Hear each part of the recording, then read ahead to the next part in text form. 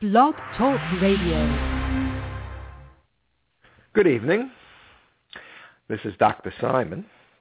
This is my show, The Stories We Live By.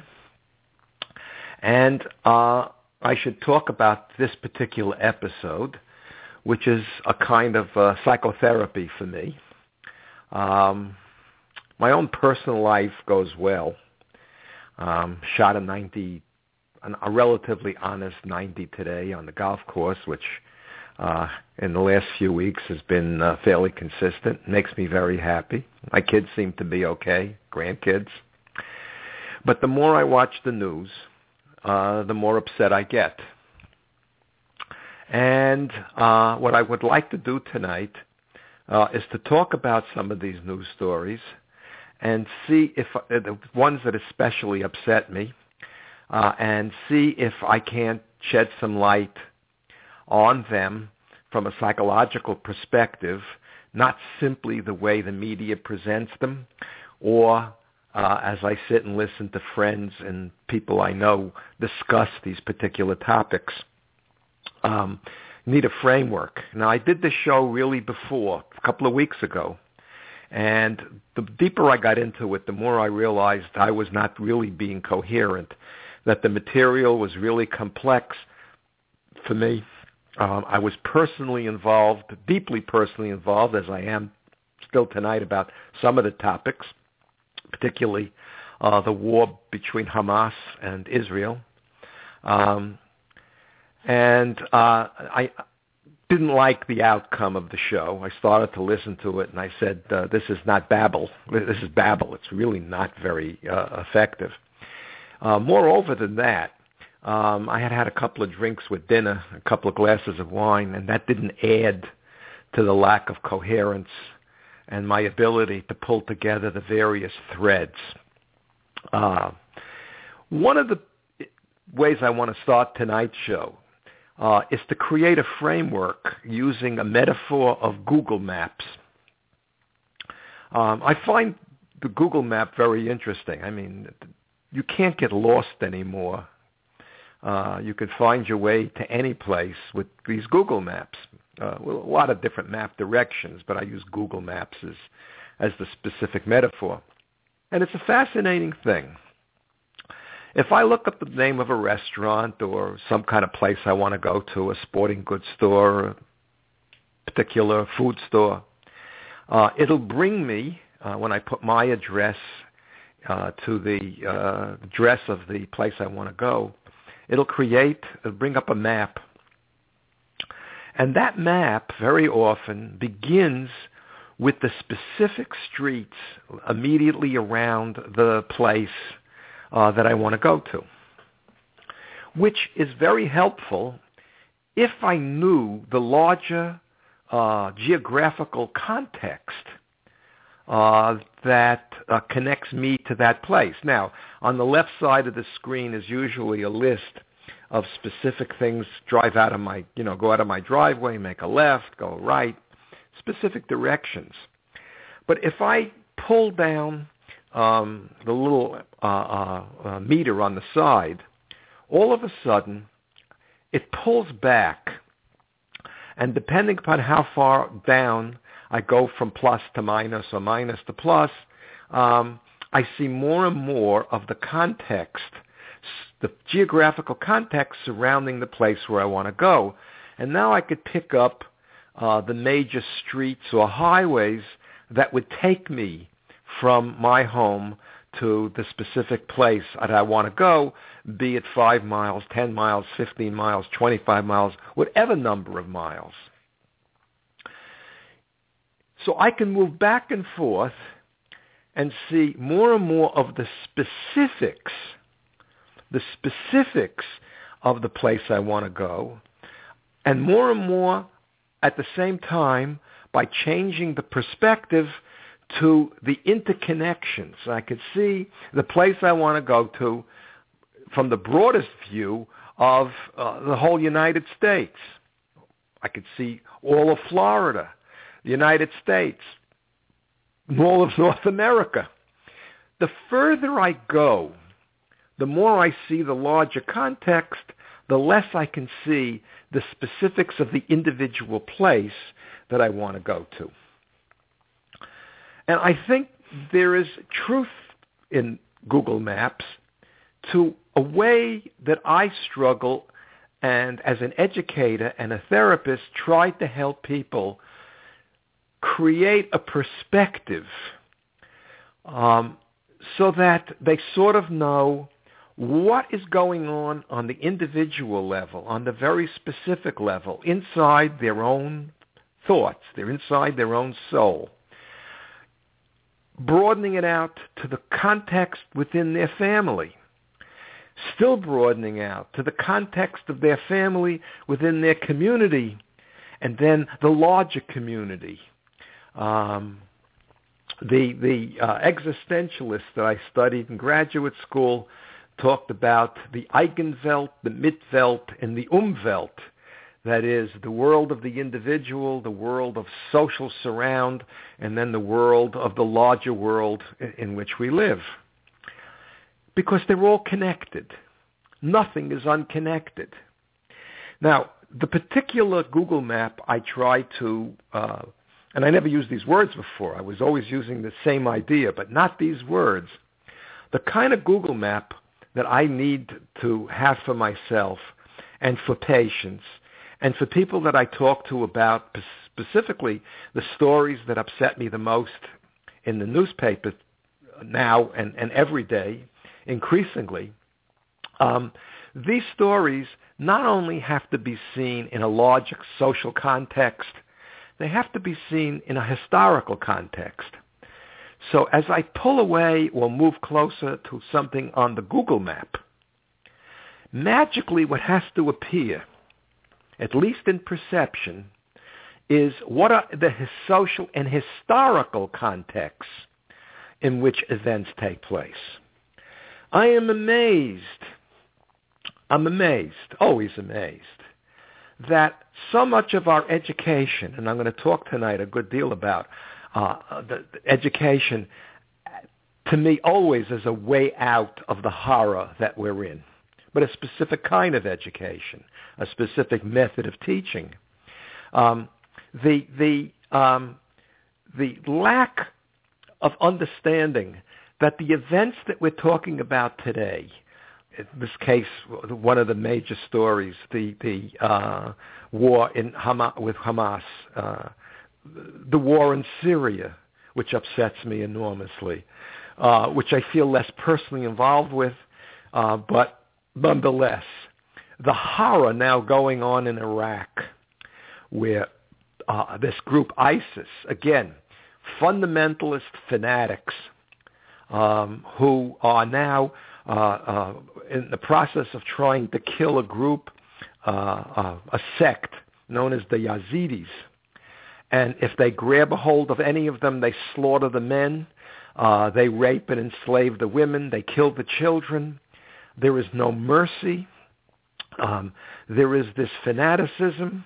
And I know from their point of view, if I shift the Google Map focus from my point of view, that this is, as a judgment, as evil could be, from their point of view, this is the highest level of morality because they are acting on God's will. This is Allah telling them what to do in that interpretation, and that if they do it and they die in the act of this slaughter, in this jihad, they immediately go to heaven where they're rewarded for all eternity for their virtue, for their prowess as warriors. When this is discussed, and it's discussed with a lot of passion from a lot of people, it doesn't go anywhere. It's as if it hangs suspended in the air without a historical context, without a social context, without a broader point of view that brings in economics, that brings in religion, that brings in a variety of other perspectives that allows us to try and understand what is going on, not merely to react emotionally out of fear and hate, because there is always that, but to be able to move into some kind of a coherent, rational position where we understand the process more than another isolated incident suspended in space and time, having no connections to anything. Because everything is connected in time. Everything is connected in space. There was where did I hear this some years ago? The question about interconnection. If a butterfly beats its wings in Asia, will there be a hurricane in Florida? And on the surface of it, you'd say, how could that be? But the idea behind that statement is that everything is connected. And unless we move the stylus on the Google map, unless we look back in history at the specific event, unless we move down to the level of the individual, the level of the family, the level of the particular social group, into the economics, the politics, the science of the situation, there is no understanding. We're left befuddled. I hear over and over again, I can't believe this is happening. This really couldn't be happening. Yes, it could be happening, because it's been happening from the time in which we climbed down out of the trees and formed into our tribal relationships. So, let me get to some of the stories that I talked about in my original, now deleted episode, because I was so unhappy with it. One was this terrible conflict between the Israelis and Hamas, the Palestinians in Gaza.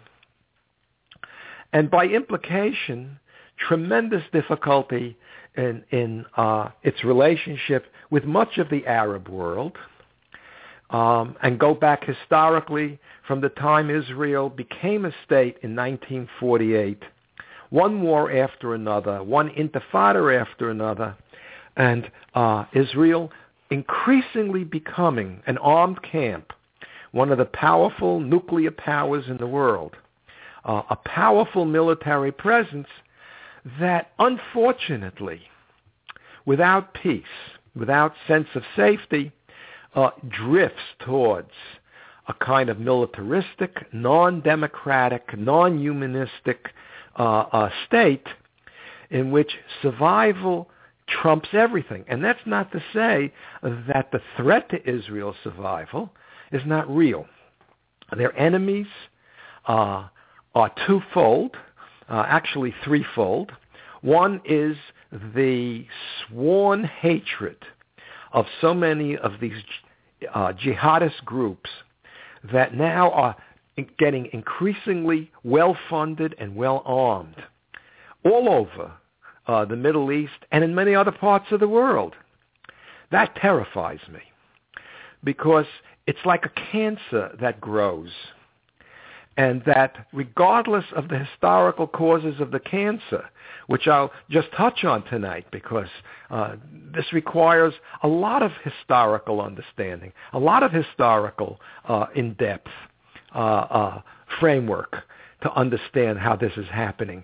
And the responsibility not only of Israel, but of all the European and Western nations that created so much of this during their imperial days, when empire was important, and that wealth being extracted from that part of the world left so many of the individuals in that part of the world impoverished, uneducated, subjugated, and dominated. This is a historical record. And I don't want to risk the danger of saying, since I understand more, I forgive more. Whatever brought these groups into existence, they have to be dealt with, and they have to be dealt with firmly. And just to digress a little bit, all of these European media that keep attacking Israel as if Israel is doing other than defending itself from these hundreds of rocket attacks by this militant group that has part of its charter and its sworn reason for being the destruction of Israel, regardless of whatever caused this. The analog to this is the person who has lung cancer, and we say, well, if you hadn't smoked, if you hadn't drank so much, if you had taken better care of yourself, you wouldn't have the cancer. All true. Regardless of what caused the cancer itself has to be treated. The cancer has to be dealt with, and if necessary, extirpated. It has to be removed. These countries in Europe now attacking Israel in this one-sided way. I saw one episode where a reporter moaning and crying over the death of Palestinian children, which turns my stomach and upsets me tremendously. For whatever the reason they were being killed, whether it's because Israel is at fault or because the Hamas put them in danger and told them not to leave so that they could use this with the media. Whatever he's crying about, I wonder, why isn't he crying about the death and the destruction going on in Syria, or the death and destruction, the horror, going on in Iraq, which is in most cases, Muslim on Muslim. There's no mention of it. Okay? Let me back up a second and talk about why I am more passionate about the Israel. Israel is my home. I don't live there. I'm an American citizen. But while I want to touch on this a little bit, my fear that America is sliding towards a autocracy, a gun-dominated, religious state that has many of the early qualities of Hamas and ISIS, which I'll talk about in a little while, where the turning on minorities could take place, and given the history in Europe, which I'll talk about, if not tonight, another time, if I don't get to it. It can happen here. Israel must exist. And for me and every Jew I know, whether we're religious or have a sense of the kind of atheism and anti-religious feeling that I have, seeing so much of the problem as human beings failing to give up this notion of an afterlife that is in the case of so many believers, particularly the Muslims, who are now creating such a difficulty in so many parts of the world that it's much better than the life we have here. Israel must exist because my family may have to go there. When the Holocaust started in Europe, and I want to recommend at this point a wonderful PBS, public broadcasting series by Simon Shamus, The History of the Jews, followed by another two-part series by David Suchet, the actor, on the life of St. Paul, who was originally known as Saul, who was a Jew, a follower of Christ, who was a Jew. That it gives you this historical perspective that is necessary, that for almost 100 years, the Jews of France and the Jews of Germany became assimilated, at least in their mind. They rose to the heights. In Austria, 50% of the doctors, 70% of the scientists, a large percentage of the artists in all of these countries were Jews. The historical reasons for why they went into these particular areas of endeavor, again, too much to discuss here, but they believed that they were French. They believed that they were German. They believed that they were deeply rooted and accepted citizens of the part of in these countries that they lived in.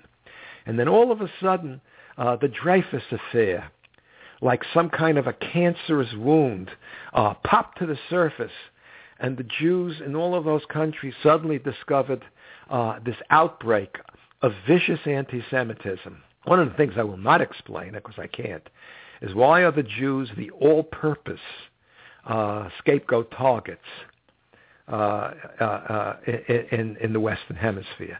I'll articulate some ideas, but none of them really satisfy.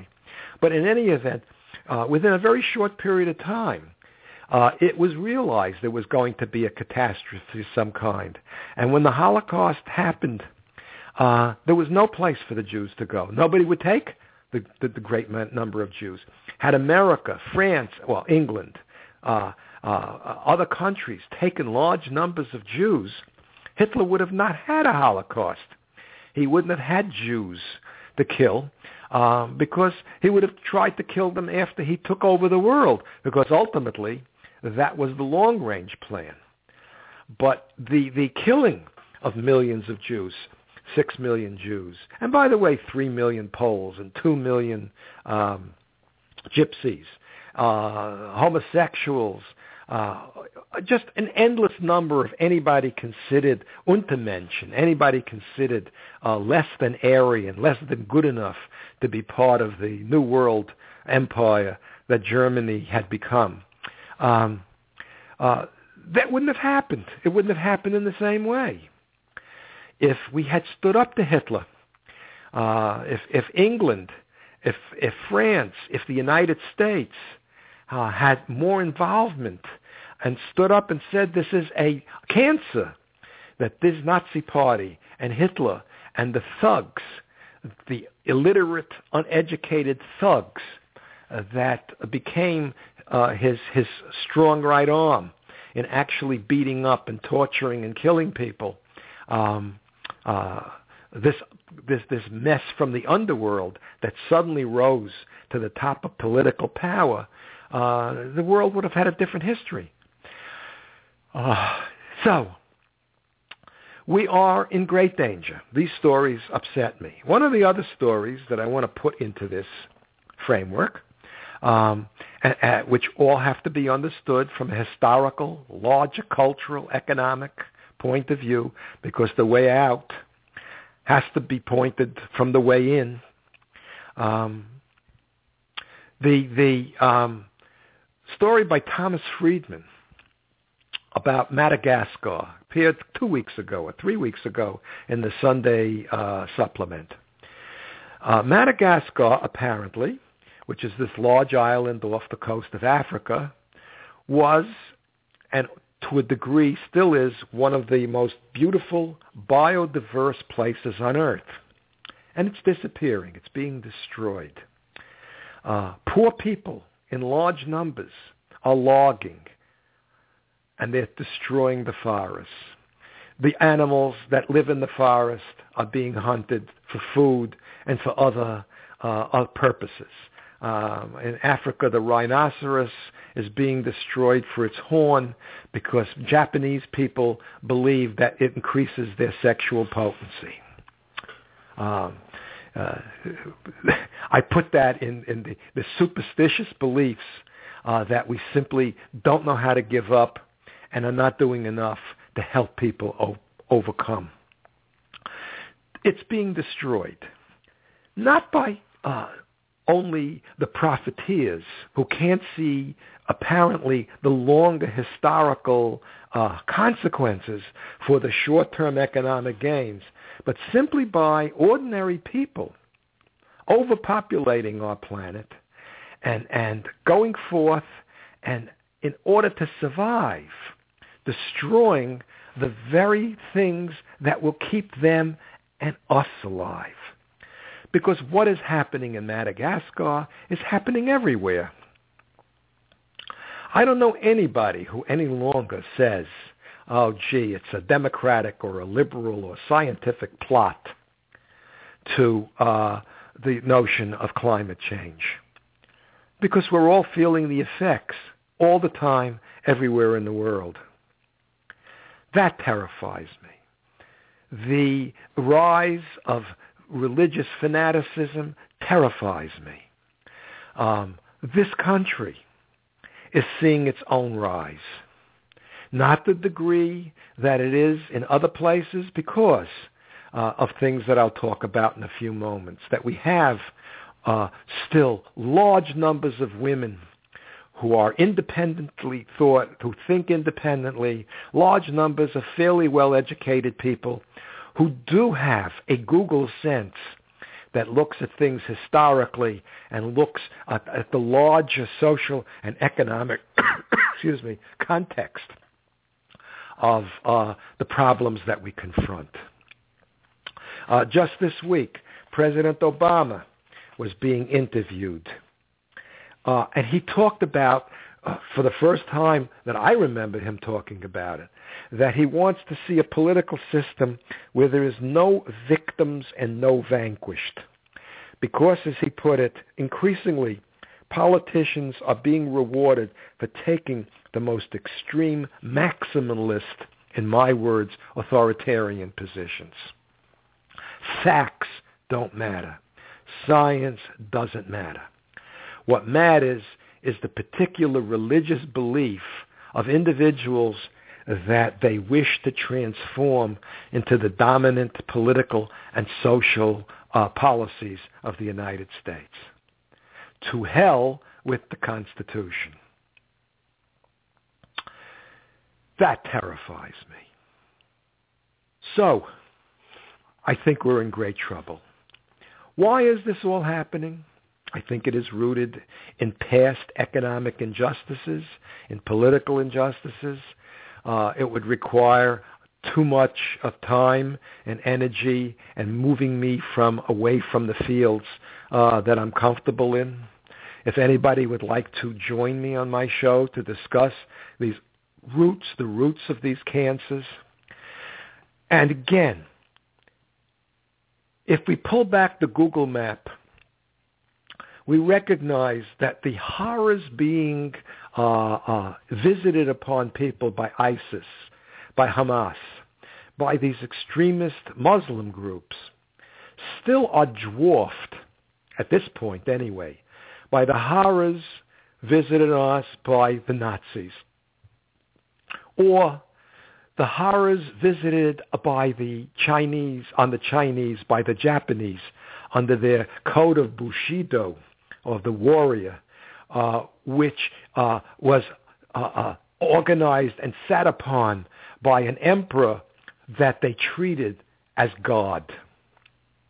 A hierarchical system that moved from the top down and never moved from the bottom up. All of these systems destroyed millions. All of these systems recognized no justice except the rule of brutality. When the Japanese killed the Chinese in millions, they tended to crush their heads with rocks because, as they put it, Chinese are lower than pigs.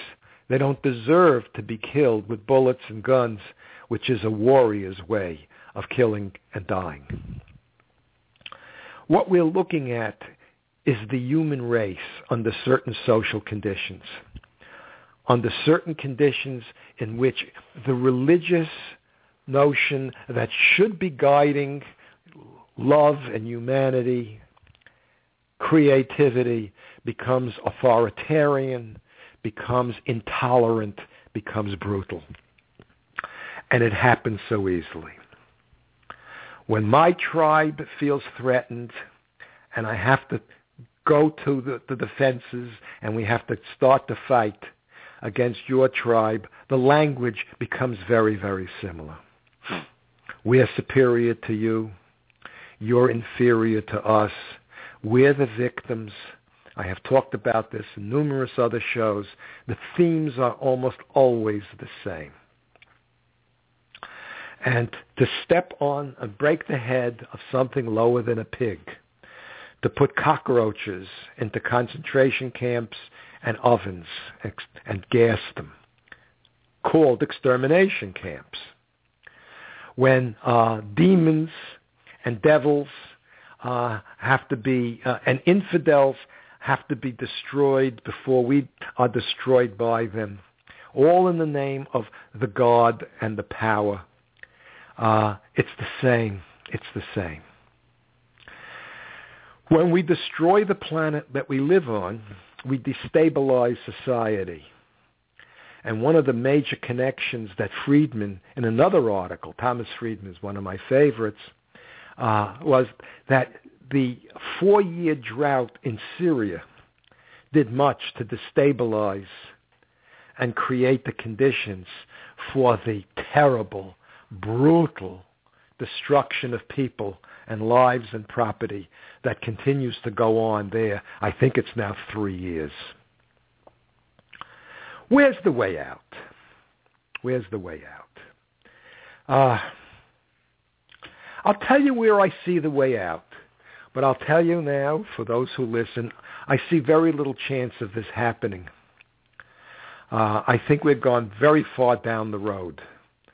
When I see that large and increasingly large numbers of Americans are buying guns to protect themselves, when this carnage is going on because people feel threatened in the streets and open fire on others, believing that they're being threatened, even if they're not being threatened.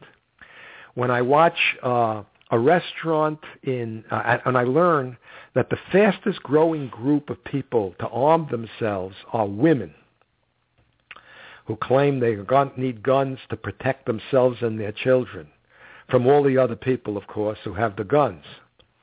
And from the idea that we know, we all see the danger looming as everything keeps tipping closer and closer to authoritarianism and the notion of violent resolution of this conflict, of all conflict. When this week I see on the news, done with levity, but I really wasn't smiling, how the waitresses in a Hooters restaurant are now all wearing guns on their holsters. And I wonder, by the way, if they don't get enough of a tip, will they stand their ground and start shooting?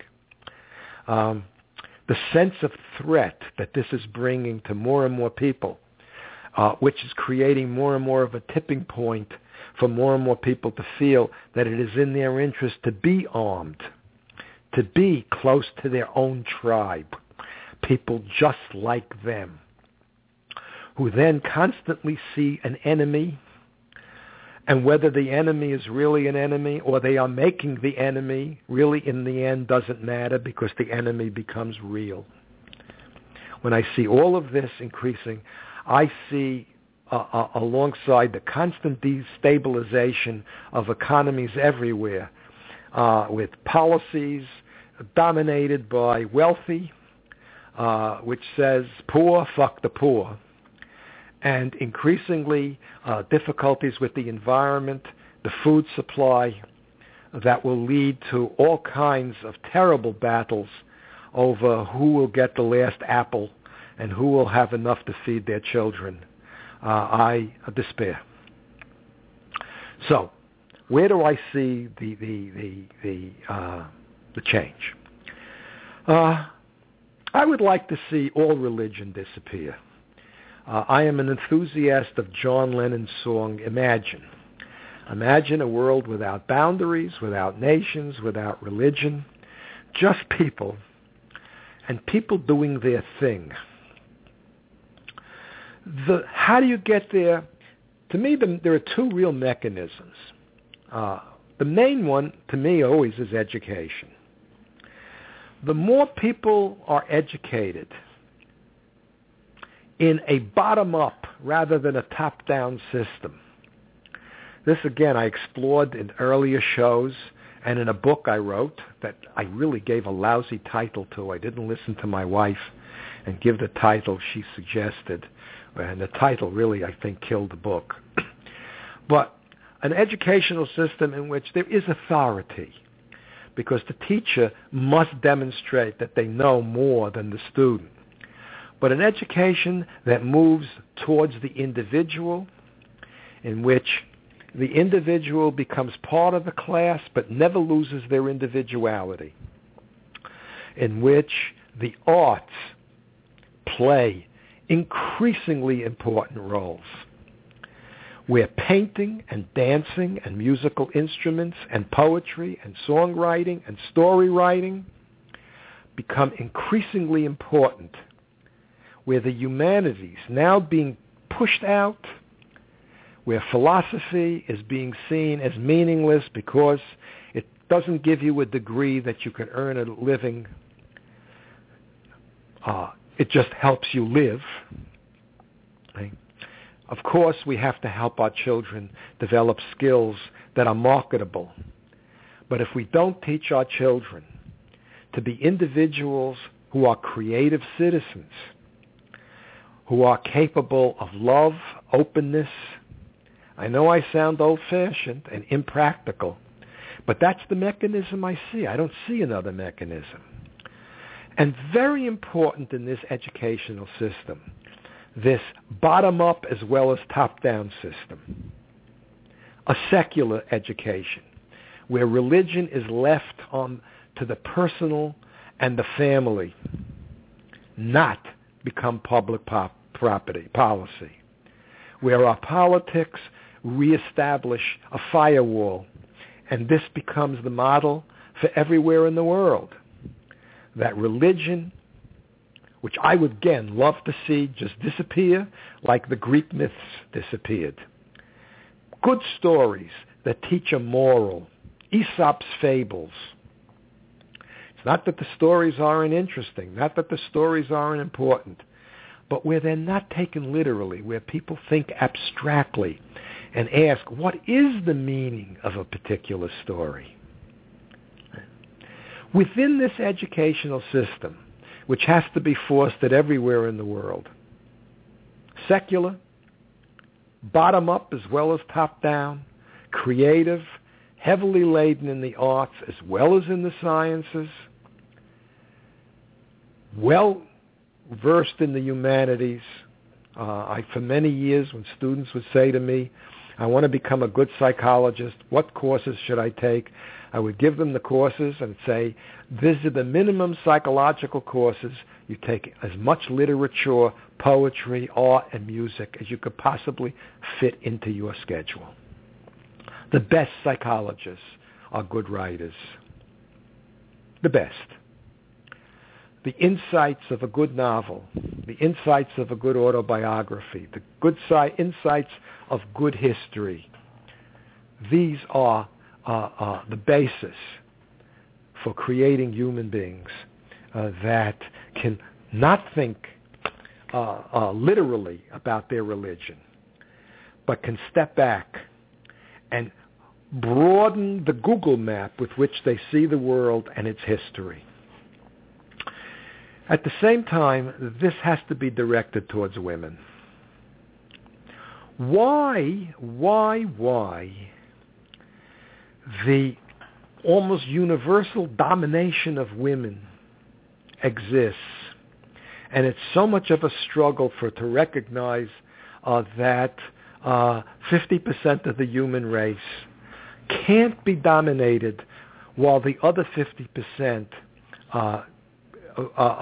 retains its humanity and retains its creativity. Why we can't see this, I really don't understand. Is it that men are jealous of women?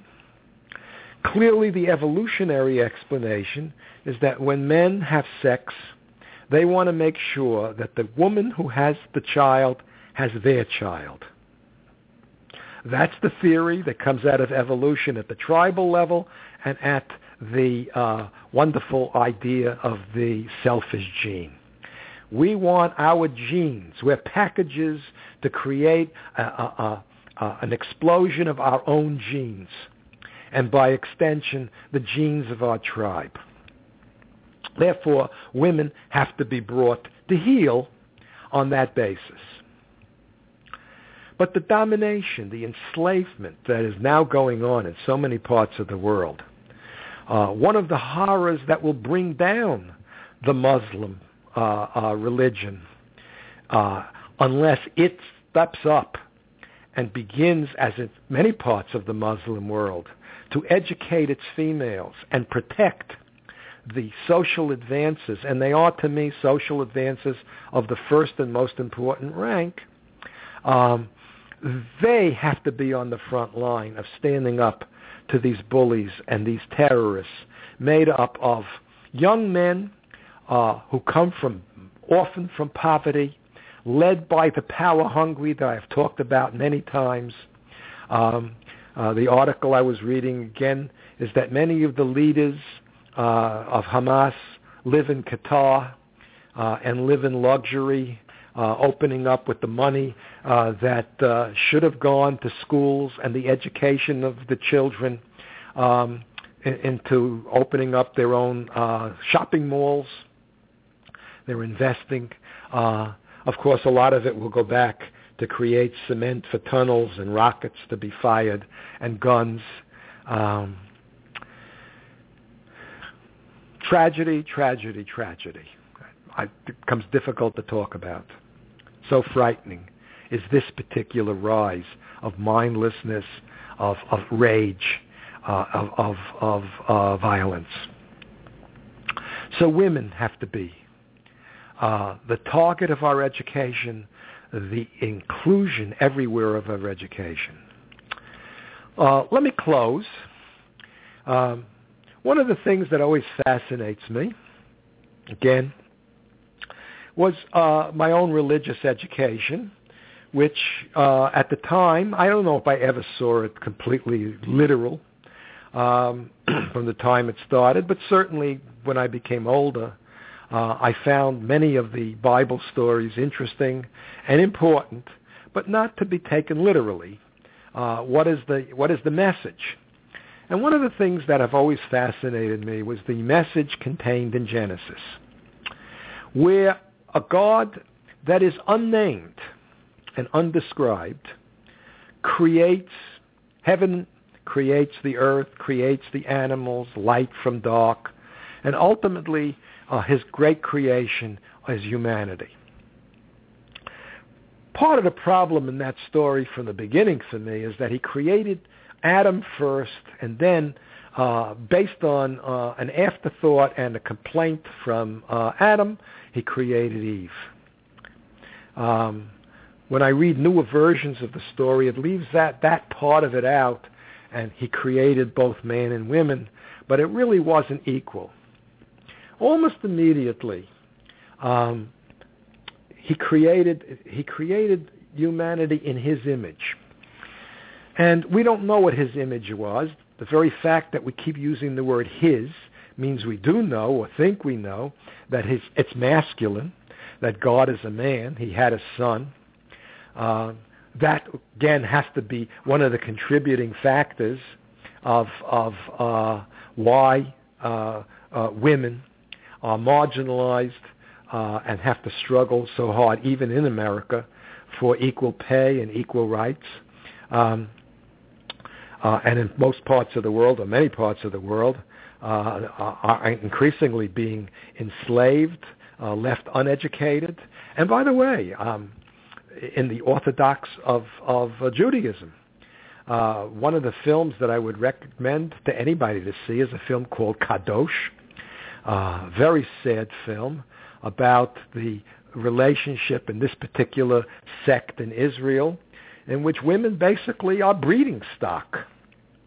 Oh, yes, we say they're respected, and there's all kinds of but no.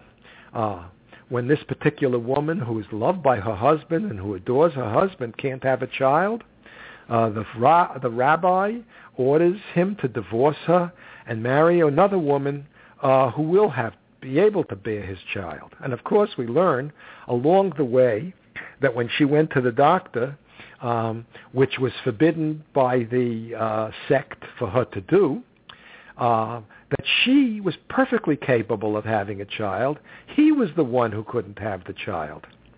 But he would not go to the doctor. He was forbidden to go to the doctor. And I won't tell you the sad ending of this particular story, but it is very sad. This is the mirror image of much that goes on in other parts of the world, particularly in some parts of the Muslim world, where women are not educated, and their role is to serve the husband or serve men, without a chance of rising to their own creative individual citizenship. So, How come if we're created in the image of a creator that almost all religion stresses obedience over creativity? How come it's always almost always the top down, rather than recognizing that it's got to be also the bottom up? I don't know really how to answer that question. I think I'm sort of circling around the answer. My dear friends, whoever hears this, I believe we're not doing well. We're degrading the atmosphere. We're creating the situations through our foreign policy, and I'm not just ours, but the powerful over the powerless. That breeds ignorance, that breeds desperation, that in men breeds shame, which almost always breeds rage. I believe that we are in deep trouble. I believe we are in deep trouble here in America, although here I haven't fully given up hope. I try to figure out why I keep doing these shows, and I think one of the reasons is I do feel better when I talk about it, and I feel in a way I'm trying to do my share to create a scenario, a Google map that I can share with others that looks at the social context, some of the historical context, and what I believe would be necessary for us to work our way out of the morass that we're in, which is escalating as we speak. I wish I would do more, but I don't. Well, that's another story. So, I've done almost an hour. I feel better. I'm not sure anybody can listen to this or will listen to this whole show. But it's part of the record. It's part of what I've said. It makes me feel like I'm teaching again. And nobody walked out of the class because I don't think anybody was in the class. If anybody would like to call me in the few remaining moments I'm going to be on the air. I don't understand why when I send my Facebook and Blog Talk Radio to my network, it won't go. I'm going to have to find out, call up, and why this has happened tonight. Usually it does go. But in any event, come see, come sa. If anybody is there, would like to engage me in discussion, I would be most appreciative and I would enjoy it. Otherwise, I'm going to have a cup of tea and a cookie. I may, if I have time, I think I may have time tonight to watch the film Gravity. If I can find it on 3D on my big television, I have glasses. I've never actually watched the movie in 3D, but the review of Gravity, which is a good one, and some of the people I know who saw it said you really should see it in 3D. We'll see what happens. Nobody there? Have a wonderful evening, a good life, and I wish us all a lot of luck.